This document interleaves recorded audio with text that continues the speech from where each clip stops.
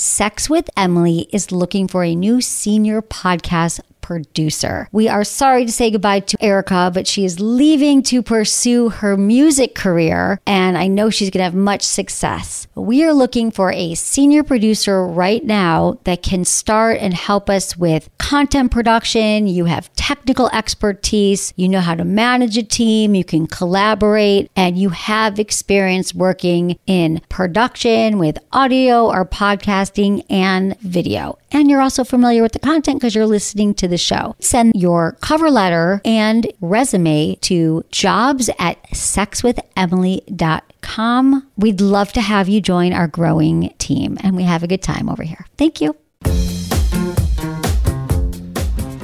We may not be the person they want to get the information from. Our job is to make sure they know that they have access to information and that we are so on board, but that we are going to have the boundary of not like forcing ourselves to be involved. So like everybody should have the Aunt Emily because you need that. You're listening to Sex with Emily. I'm Dr. Emily, and I'm here to help you prioritize your pleasure and liberate the conversation around sex. Today, I'm joined by developmental psychologist and host of the Raising Good Humans podcast, Dr. Aliza Pressman. Together, we answer some of your biggest questions like, how do I talk with my kids and young adults about sex? Why are young people having less sex these days? Which, this question comes up all the time. Why is everyone having less sex? Well, we get into that. We also talk about how you can better understand your child's gender identity and sexual orientation. Dr. Pressman's new book, The 5 Principles of Parenting, really had an impact on me. I was able to see my upbringing through a completely new lens. This episode is really about how to be a good person so we can enhance all of our relationships, whether it's with our family, friends, or lovers. Please rate and review Sex with Emily wherever you listen to the show. It really helps us get the show out to more people. It just takes you 2 seconds. You can do it right now. My new articles, how to deal with a low sex drive and what you can do to boost it, and what not to say to your partner when talking about sex, are up on sexwithemily.com. All right, everyone, enjoy this episode.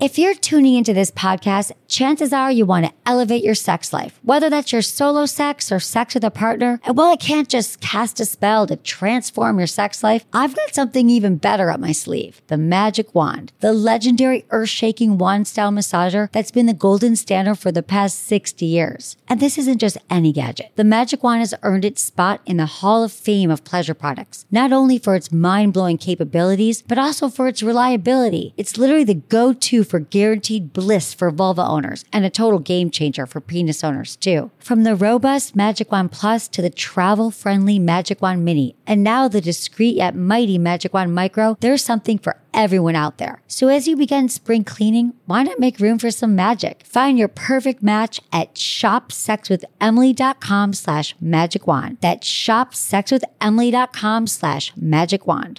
All right, real talk. Have you tried a penis ring? Well, they're trending in my line of work, and it's probably because penis owners have heard that they're really a game changer in the bedroom. And FirmTech, they're here to upgrade your sex life. Whether you're a seasoned ring wearer or you're just a newbie, they're made from the softest material, so they're super comfortable. This is what everyone loves. They're like, have you felt that FirmTech material? It's like a hug for your penis, but they also mean business because this ring gently restricts blood flow to make sure that you stay harder longer. And if you want to integrate technology with your sex, FirmTech introduced the Tech Ring, aka the Fitbit for your penis. It's like a sexual health coach that wraps around your penis to track the ups and downs, literally, of your erections, monitor your nocturnal erections, which, by the way, is a direct indicator of your overall health, and just gives you this tailored advice on how to achieve peak sexual performance. So treat your penis to a little TLC with FirmTech. Use the promo code Emily20 to grab a 20% discount on your purchase. That's myfirmtech.com,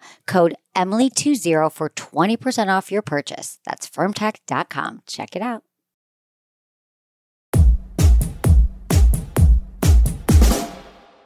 I'm very excited about today's episode because my guest is Dr. Aliza Pressman. She's on speed dial for so many of our mutual friends, and for good reason.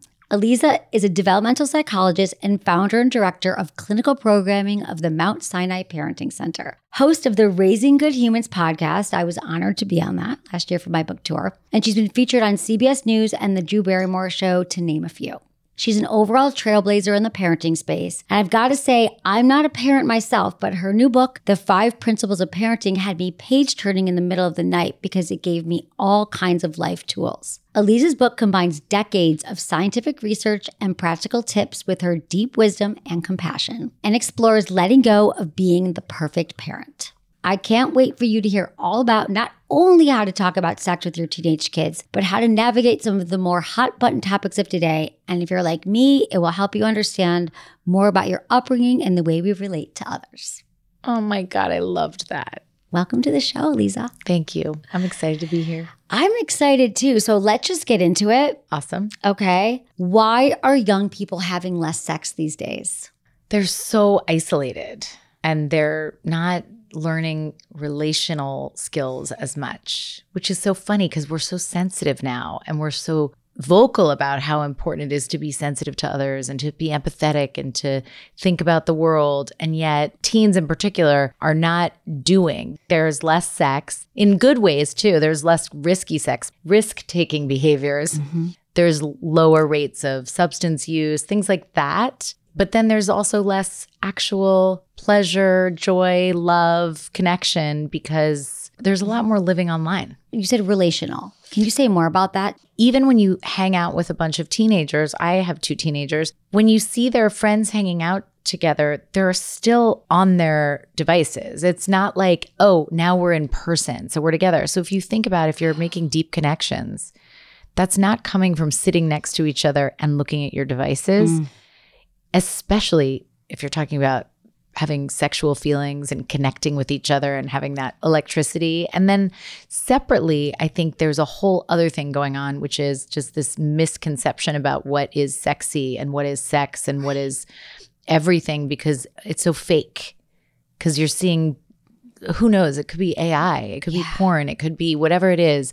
It's not what is part of the real adolescent experience. I think girls and boys are both so self-conscious, and transgender and non-binary and everybody, just to cover it all. No matter what, you're an adolescent, you are self-conscious and you think that you're supposed to look and feel and be a way that doesn't even exist. And I just would imagine, and this is not evidence-based, but just thinking, putting the pieces together about what's going on, it would make sense to me that a lot of teenagers are like, it's a me problem. I don't want to be uncovered. So they're feeling like sex is kind of scary because maybe they've seen porn at a really young age and they don't really understand it. And then we know porn is misleading and not real sex.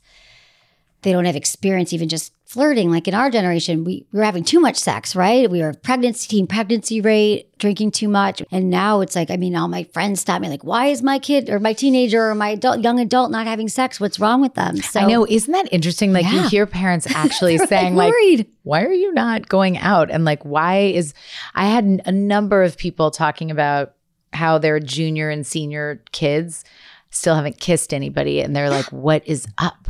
So it's sex, just contact isn't happening as much. Because when they're together, they're on their phones, they're texting, they're Snapchatting. How do we get more connected with each other? So what do we do about that? How do we get them more connected? You can't take away their phones. I can't tell you how many people say to me, well, it's too late. That ship sailed. Like they're on their devices all the time. What am I going to do now?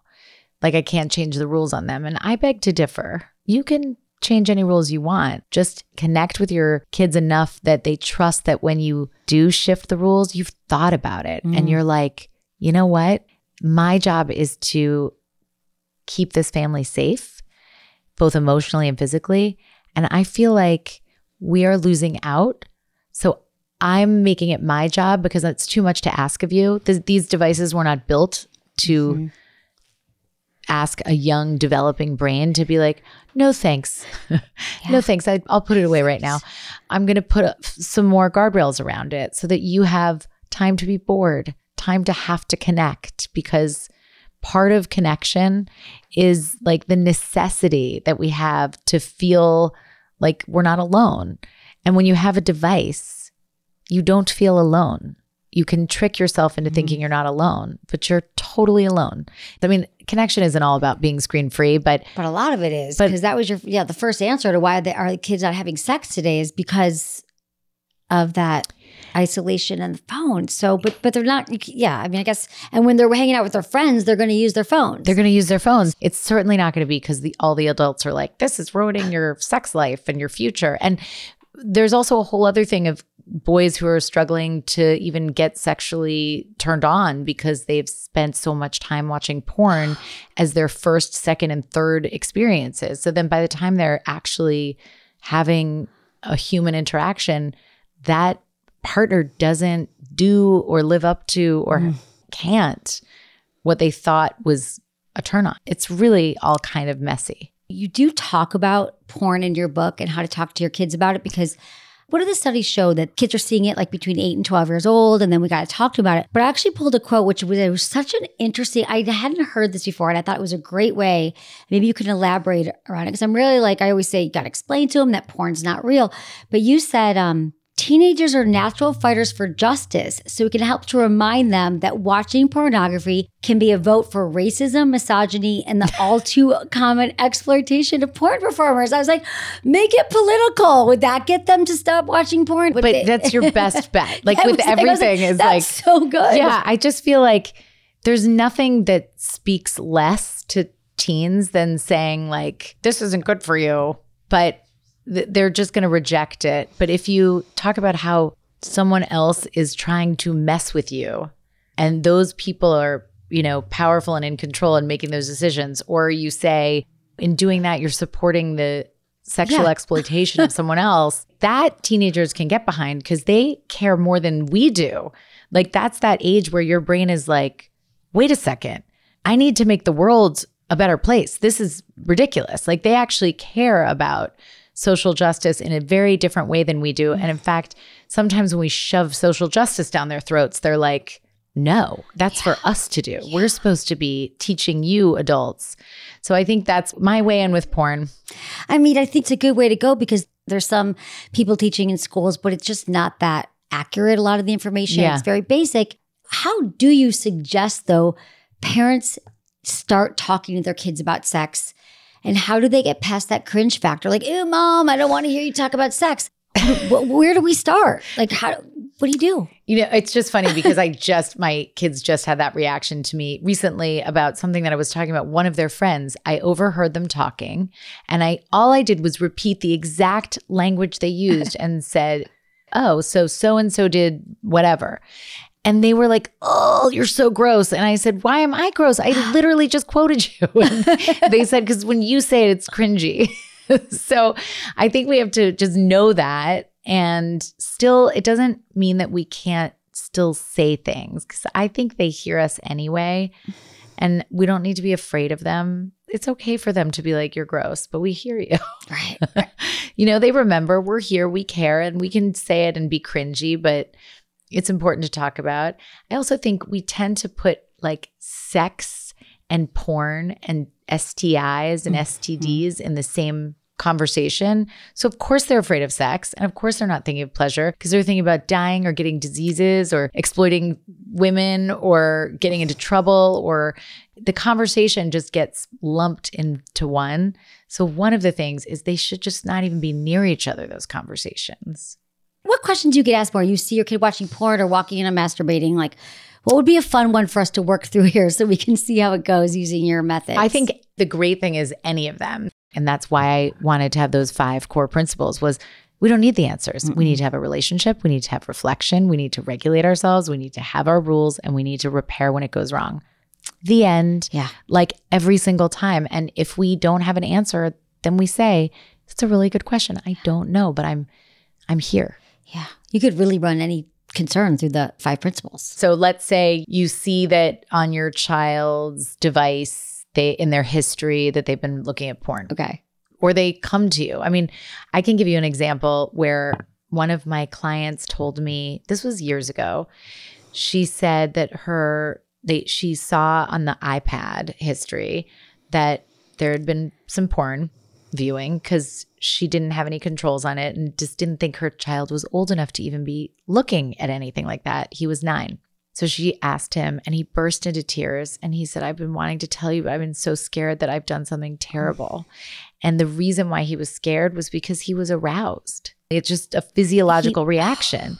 And so he was so ashamed and scared. So he didn't want to say anything. And then he thought he was like a sicko. So I think just thinking about the 5 R's and why I wanted to make sure that I weaved all of it into every interaction in the book is because you can kind of go to them to respond. So even using that example. Okay. So first is relationship, which is just reminding yourself that the first thing you want to do when you're thinking about how to respond is lean into your relationship, because especially with something that can lean in that direction of shame and guilt and all, which are 2 different things, but lots of those feelings that happen. And then reflection. So this is like before you'd even say anything. Okay. Reflection is just like, how do I feel about what just happened? What's happening for me? Am I remembering what happened when I was embarrassed as a kid? Do I have all sorts of things in my head about what is, irresponsible on my part because I allowed this to happen? Like all the different things. Just get it out there so that you can come into the conversation regulated. Like take a breath, have the pause before you just jump in with, I have to fix this or I have to deal with this, because there is no emergency. And of course, you don't need to act as if there's a saber-toothed tiger coming at you. You can take a breath, shut down the alarm system and say, this is manageable.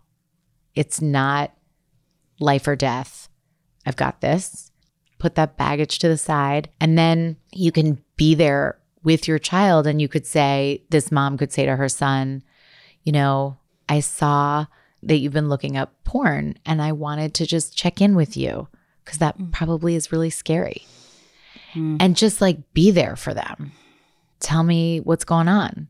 In this case, this child just started weeping, but because she didn't come in with screaming or freaking out or crying herself or just like, I'm never letting you use the iPad again or whatever it was, she really came in with curiosity. In relationship, he was able to sort of release and she could hug him and be there. And then they got to the boundaries and the rules, which is the other one of the R's, of this is not something that's good for you. And it's my job to set that limit so that it's not something you have to do on your own. I can help you. Then you make repairs. And so they reconnected and she helped him understand that that was a natural physiological reaction, which has nothing to do with what kind of person he is or what kind of future sex life he has. And she was there to answer his questions and it was okay.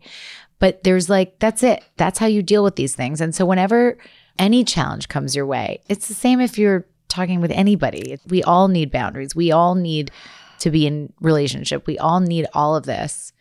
What I love is that so much of the book is about calming ourselves first. How do you do that? But then to think, okay, it's like the power of the pause, taking a deep breath, because I would imagine a lot of the regrets from parents are like, I flew off the handle and I just didn't reacted this breathe. way. Because a lot of what you talk is the reactive parenting. Like we react, we have regrets, and then we don't do our work. Because a lot of we're in the relationship with our kids too, right? So we have to like look at ourselves, right? Yeah, and that's hard. Like it's not so easy that I'm just like, just take a breath, because I've been there and will be there again later today, I'm sure, where you don't want to take a breath because you're like, in this case, it's an emergency. Right. It feels like it is. It always feels like, even stuff happened to me like yesterday. I'm like, that was an emergency. I overreact. It's just all the time we do this. That's what we do. Yeah. It's like being a good human just in general. Like, how do we do that? And we get chances over and over again. And so we get to practice and we get to notice like the things that set us off more than other things. That's what reflection is. And the more you do it, the easier it is to take that pause. I have a question. So we're talking about how hard it is to look at ourselves. I'm always telling people like, we all need therapy. We've all had issue. Even if, my childhood, yes, neglectful, but like parents did the best they can. I'm not trashing my mom. I love my family's amazing. I had to go through so much work though, figuring that out. And so what do you say to people who are so resistant of looking at themselves? Because I'm also assuming with couples, and what I find with couples is there's one who's like, let's go to therapy, let's talk about it. And there's one who's like, I'm not going there and touching it. So what do you do about that? I mean, I think we can only control ourselves. And so I sort of am like, you get to do what works for you. And if it's been working for you, I mean, I tend to say this when I have two people talking to me, I tend to say, is that working for you? And if it is, which is not, or they wouldn't be there. Right. How's that going for you? Right. Yeah. Then that usually opens them up to, okay. And sometimes I just say, can we give this a couple of weeks? Just a couple of weeks to think about this. And then if it doesn't feel like interesting at a minimum, you don't need to do it. And I'm careful because I'm really talking as a parent educator, not as a therapist, in the sense that I'm not there to heal the wounds.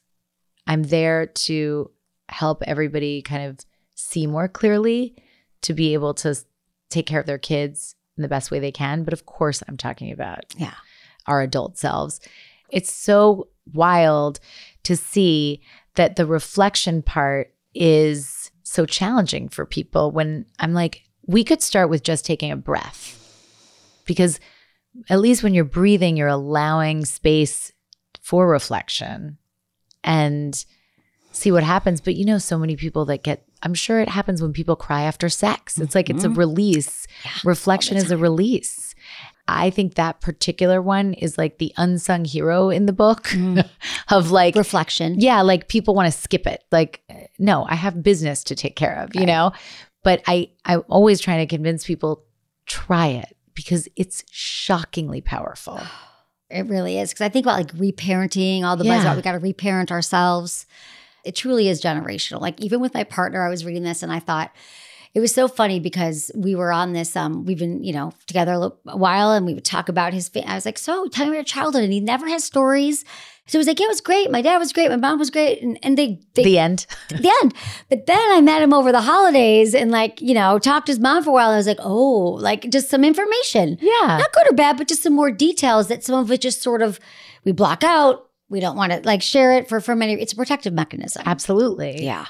And sometimes that's scary. So I think that's the one that people skip more. Whereas relationship makes sense. Of course you need to be attuned and connected. And I think regulation makes sense, self and co-regulation, because of course you can't fly off the handle all the time. Nobody feels good like that. And rules maybe are hard for some people to set boundaries and to have limits. That's another challenging one. Yeah. But it still makes sense. And then repair makes sense because we got to reconnect when things go awry. But I think reflection is one where it feels like, do I really have to do this one? The others seem pretty obvious. And yes, I think they all work together. And I think this is why people don't reflect. Not only was it not modeled to them in older generations, but if we reflect, then then that's when maybe the shame comes in, or I was a bad parent, or I'm doing the wrong thing, all this guilt stuff that we've just kept away our entire lives. We don't want to go there. But I love the concept of repair too. I just think for all relationships, we also get stronger after repair. Yes. We're so afraid of it, right? Totally. You can only buy it if you've experienced it. Yeah. But it's truly like little muscle tears so that you can grow your muscles. You have to have these little ruptures in relationships to get stronger relationships. If you come back to reconnection, if somebody isn't capable of repair because it wasn't modeled for them and they didn't do the work, then you can't come back stronger. And you get people who are like, you see it all the time. If there's a rupture and you're just like, I'm out, or I guess this is over, it's because of our early experiences. What is it from our early? It's all from our earlier experiences, right? How else where else would we get these ideas and these experiences if it wasn't from that? Something I want to jump to here, though, is we all know that pronouns, gender, sexuality, it is such a hot button topic right now. Parents are pulling me aside. Friends who have kids are like, what are they, them? How does my kid know? They're 8 years old and they're bisexual. They've never had sex, or they're a they. What are they going to be next year? Right. What do we do about this? How do you talk to parents about it? What does it all mean? Let's break that down for everyone, please. I think two things. One, you can go back to the 5 R's of what's important? The relationship's important. Reflect on why do you care so much about what language everybody's using? It may be because you're feeling like this is off the rails, and that's okay. Just think about it so that you like can come into a conversation with your young person and be able to be curious instead of like, this is ridiculous. So is that what, because that's what's happening just a lot to connect. Because I get it. I mean, I've done it too. There are moments with my kids and their friends where I'm like, oh my Lord, like I cannot be beholden to learning all these things. Can you just give me a little grace and just let it go? But I also think we can, when we're in the mood and we have capacity, be curious and let them teach us. And the truth is, we don't know. They don't know either, but they're definitely not as confused as we are. I do think it is, the pendulum always kind of gets extreme and then it'll find its way. I think right now we're in a spot, but I'm not worried about it. Okay. Because I think that's what has to happen in order for us to get back to, okay, so what makes sense? I have said to my kids, I think their particular age group is an experiment. They're teens, yeah. Yeah. It's interesting to see.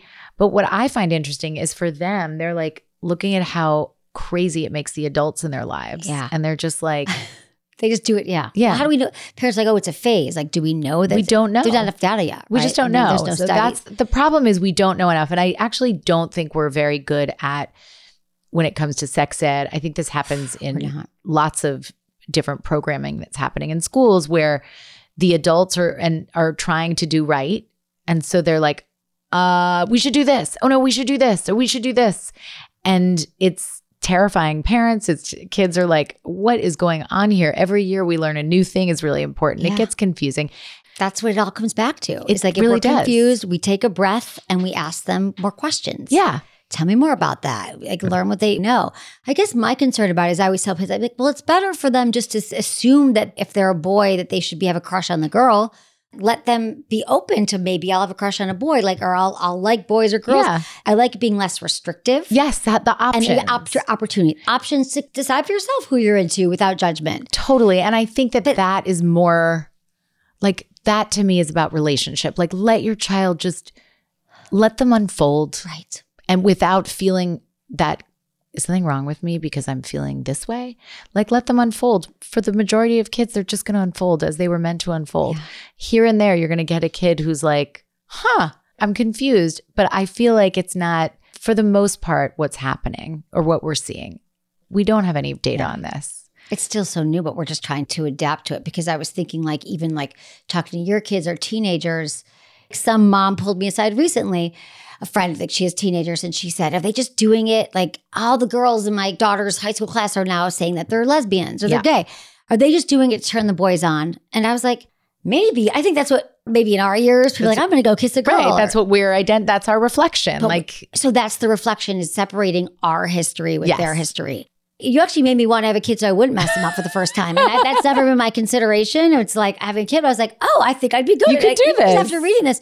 Because if you do learn to take that breath, whether it's if we're talking to your kid or in life, like, you really can reset and come back to something from curiosity, which is always the way to be just a compassionate human. Totally. Right? And then you forgive yourself. And that, I wouldn't mind for all of our kids to be nicer in their own heads to themselves than we are to ourselves. Because I think we're very hard on ourselves when we say the wrong thing and we do the wrong thing. And now everybody's so panicked about doing the wrong thing that they're like, maybe doing the wrong thing. you know, kids are, but do you see a difference though? Do they have that negativity? That, I mean, I think negativity bias is sort of a genetic, right, or passed on. It's yeah. I wish we didn't have this way of being, but I think we do. And I think also culturally, repair is not an option. I don't know why, but there does seem to be this thing of like, you screwed up, so you're out. With ourselves and with others. Because I do believe that repair of these 5 principles, that's the other thing, is like, it's not just repairing with the other person. It's forgiving ourselves and reconnecting with ourselves so that we can, again, be available to other people. And I just feel like I see so much where I do it too, but we just are like, oh, I screwed up. I'm such a fill in the blank. And I don't like that language. Me neither. Stay right where you are. Dr. Aliza Pressman and I will be right back after a quick break for our sponsors.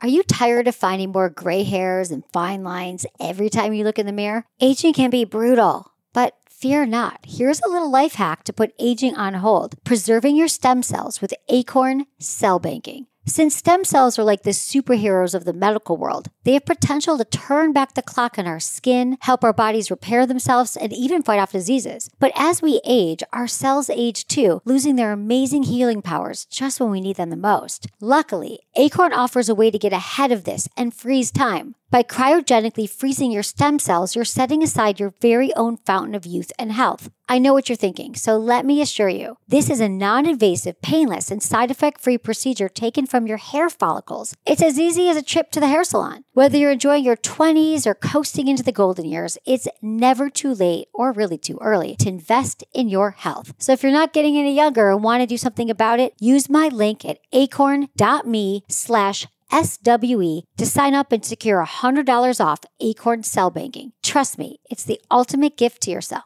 That's acorn.me/SWE to sign up and secure $100 off at Acorn Cell Banking.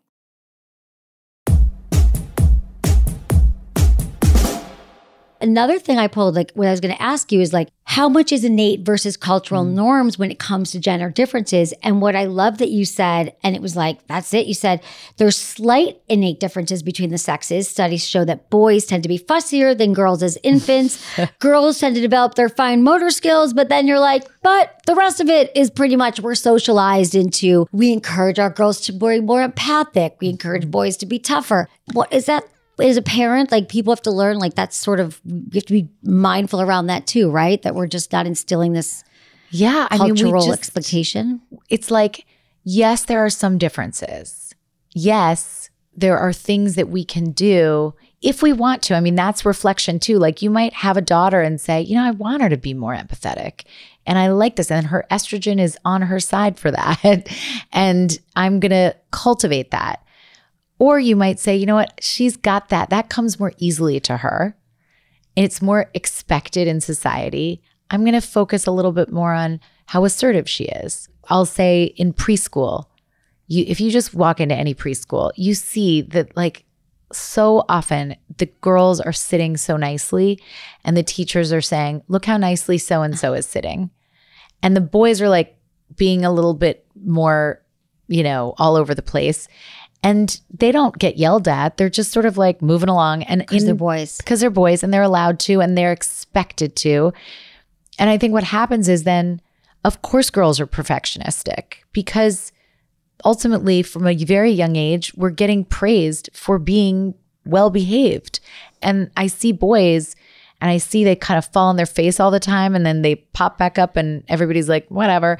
And so of course they have a little bit more of a like, I don't have to be perfect all the time because from an early age. So I do think there's a lot of cultural stuff that feeds off of our maybe biological tendencies. And so as parents, we can reflect on what matters to us that we want to bolster in our kids. And for some people, they might be happy with it.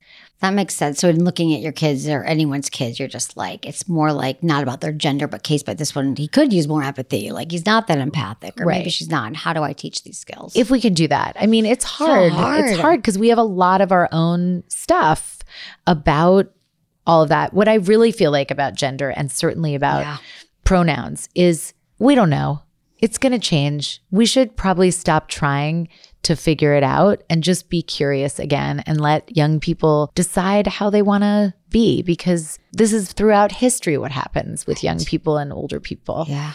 It's like you were saying, like gender nonconforming is when a man like a few decades ago would take his daughter, what was it? Or when he would take his daughter to soccer practice, you'd be like, oh, that's so not normal. Right. Like, he must be a widow. Right. Like, why would girls he? were playing soccer, they were tomboys. Like, this is how much it's changing. So to put in that perspective, I think is really helpful. This doesn't mean this is the way it's always going to be, but it's just giving us some more information. Exactly.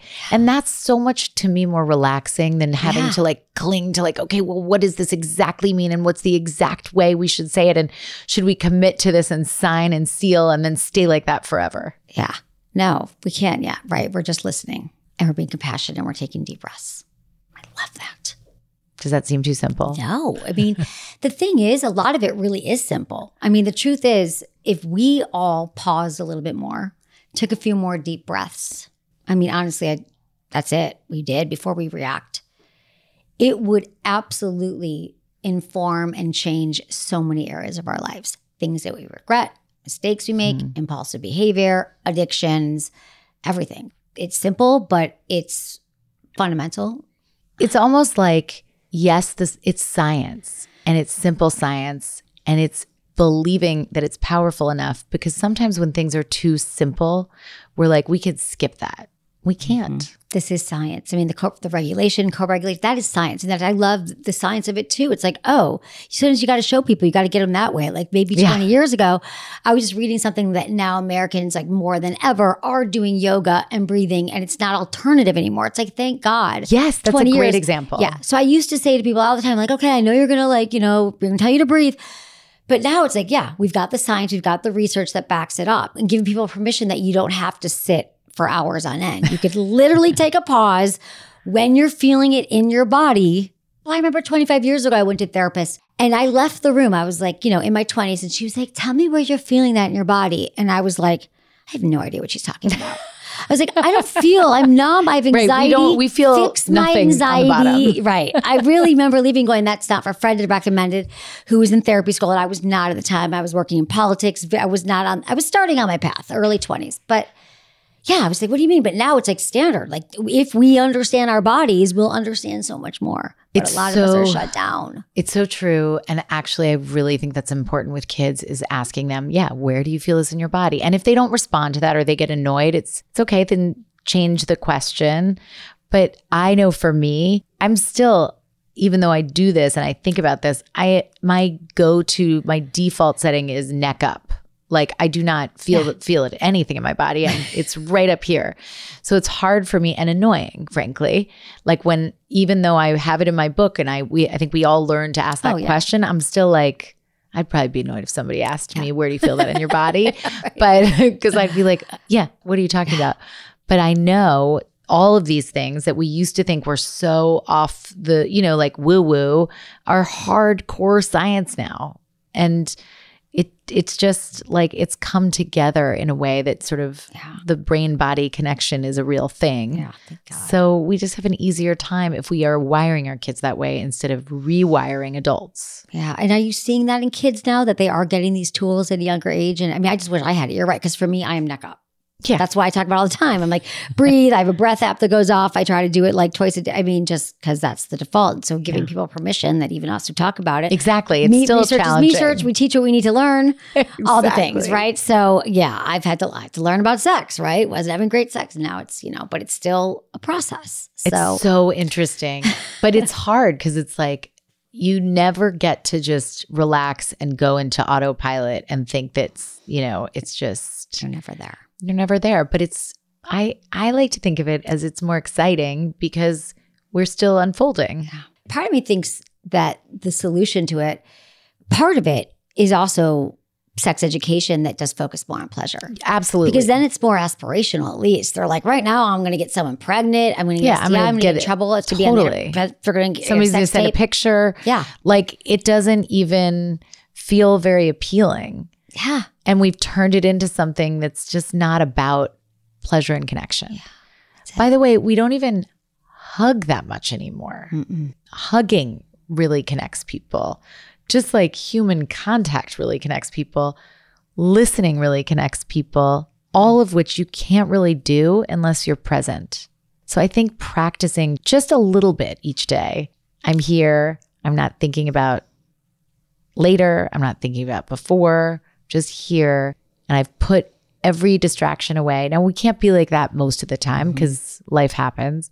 But if you can carve out a few minutes, or ideally more than a few minutes, but even just a few minutes a day where you're doing that, you're modeling something that builds on relationships. And so then our kids have opportunities to aspirationally feel like they can have deep connections with people. I also think we can have fun and have relationships and have friendships in front of our kids.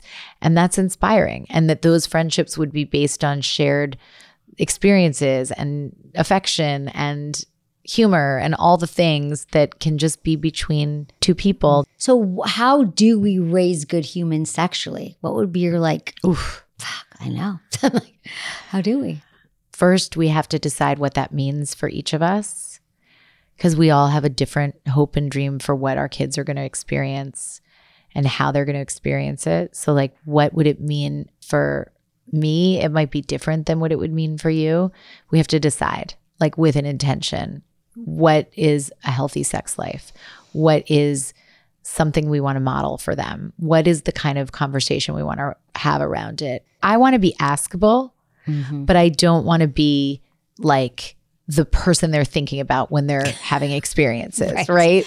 That's the problem though. You like, it's okay to talk to me. I could talk to you, but then we still, in our culture, we still have that connection that if my mom talked, my dad talks about it, then that's sex. So we still have a long way to go. I think it's a fine line between we don't talk about things because it's something we should be so private about and ashamed of that it's problematic.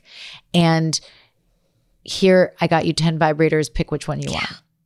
Right. Maybe just one. I mean, right. We're like, yeah. And I think that's where aunts and older sisters. That's what I'm the aunt to everybody. The trusted friend. All my friends' kids come over. Exactly. Like that's where I want my teenagers to come over because you want them to have the information, but you may not be. And this is something we just have to face. We may not be the person they want to get the information from. Our job is to make sure they know that they have access to information and that we are so on board, but that we are going to have the boundary of not like forcing ourselves to be involved. So like everybody should have the Aunt Emily because you need that. And a lot of this is still really new. We're figuring it out with porn. I mean, there's always new questions with every. And we don't have all the answers. No, we don't. I mean, I think my mom always says like when I, because the therapy and I brought up with her, she's like, we didn't have Oprah growing up like you did. Like we had like one book, like Dr. Spock, right? That was it. It was, I don't know what that book was about, but it was babies more like. Yeah. So then what? They were all like, it was the Wild West. So at least now, like in the work that you're doing, like at ground, it's a good place for parents to go. I think that's what I want to make sure people know. It's like exactly what to say and the scripts and the exactly what to do isn't going to move the needle on the raising of good humans. It's just sometimes feels like control for us or we're getting it more right. But I just always want people to know you have the answer. It's just going back to this relationship and not forcing yourself to know exactly what to do at all times. Yeah, you give parents permission that they don't have to be the perfect parent. It's okay. And reflection, curiosity. I love it. Speaking of vibrators, I do have a question for you that came in. We always share listener questions. Okay. So this is Sarah. She's 40 in Illinois. Hey, Dr. Emily, I'm the mother of teenage daughters, and I would like to think I've allowed them to grow in a sex-positive household. But my oldest daughter has forever been against relationships, intimacy, and definitely sex. I've watched different sex-positive documentaries with my children present in an attempt to allow them to understand that is a normal part of the feminine experience. Today, I came home and found my oldest daughter on my bed, still dressed but watching something on her phone, and next to her was my magic wand, which is a vibrator. When I asked her why she was in my room, she apologized, and that's when I took in the scene. Upon recognition of what was going on, I asked her if she wanted a high five. Not my finest moment. After this encounter, she got in her car and left, proceeded to text me that it was gross and she was just curious because she was looking for my nail clippers and found my wand. She says she doesn't want to talk about it, but I feel like I should do something and don't want to overstep my boundaries. Can you help? So it sounds like the daughter was either using it or just found it, but it's confusing. And what do we do there? I think taking the cue from her daughter's boundaries, which were, I don't want to talk about this. Just saying, I love you. I know that was uncomfortable. It makes sense that you were curious. I'm here with any questions. The end. But be like, acknowledge that that must have been really, and like not in the heat of the moment. So there's been time and just, she could even text her back because again, that is probably the easier language for teenagers of just, you know what? I'm sure that felt so uncomfortable. This is something that I use for myself, but it's not something that I can share with you. You make it so simple. But it's so fraught. It feels so fraught. I was like, okay, that's it, right? Like sometimes, but it makes so much sense. We don't want to like attack them. There's so many ways to go wrong, but what a loving thing to do. And it seems like that's a lot of it is just like letting them have their experience, acknowledging. Yeah. Yeah. See, now maybe I should have kids. Okay. 5 quickie questions we ask all of our guests. Okay. Okay. Just first thing that comes to your mind. It can be anything. Biggest turn on. Well, now, of course, brains. Yeah. Biggest turn off. Vanity. What makes good sex? Mystery. Something you tell your younger self about sex and relationships. That love is not anxiety. I love it. What's the number one thing you wish everyone knew about sex? That it's evolving. I love it. You don't have to know how everything works right away. But and also that we're evolving. So things change drastically. They do. That's another show. Yeah. Thank you so much, Aliza, for being here. This has been wonderful. Thank you for having me. Thank you for doing this. It's such a cool conversation that I definitely did not grow up with. I didn't have it either. So tell me where everyone can find you. I have a podcast, Raising Good Humans, and I have an Instagram, Raising Good Humans podcast, and the book, The 5 Principles of Parenting. Okay, great. And we'll link all that in the show notes. Thank you. Thank you for what you're doing.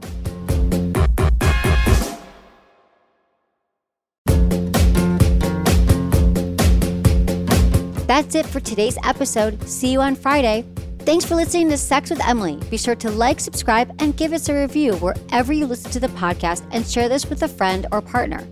You can find me on YouTube, Instagram, Facebook, and Twitter at Sex with Emily. Oh, I've been told I give really good email. So sign up at sexwithemily.com. And while you're there, check out my free guides and articles for more ways to prioritize your pleasure. If you'd like to ask me about your sex life, dating, or relationships, call my hotline, 559-TALK-SEX. That's 559-825-5739. Or go to sexwithemily.com/askemily. Was it good for you? Email me, feedback@sexwithemily.com.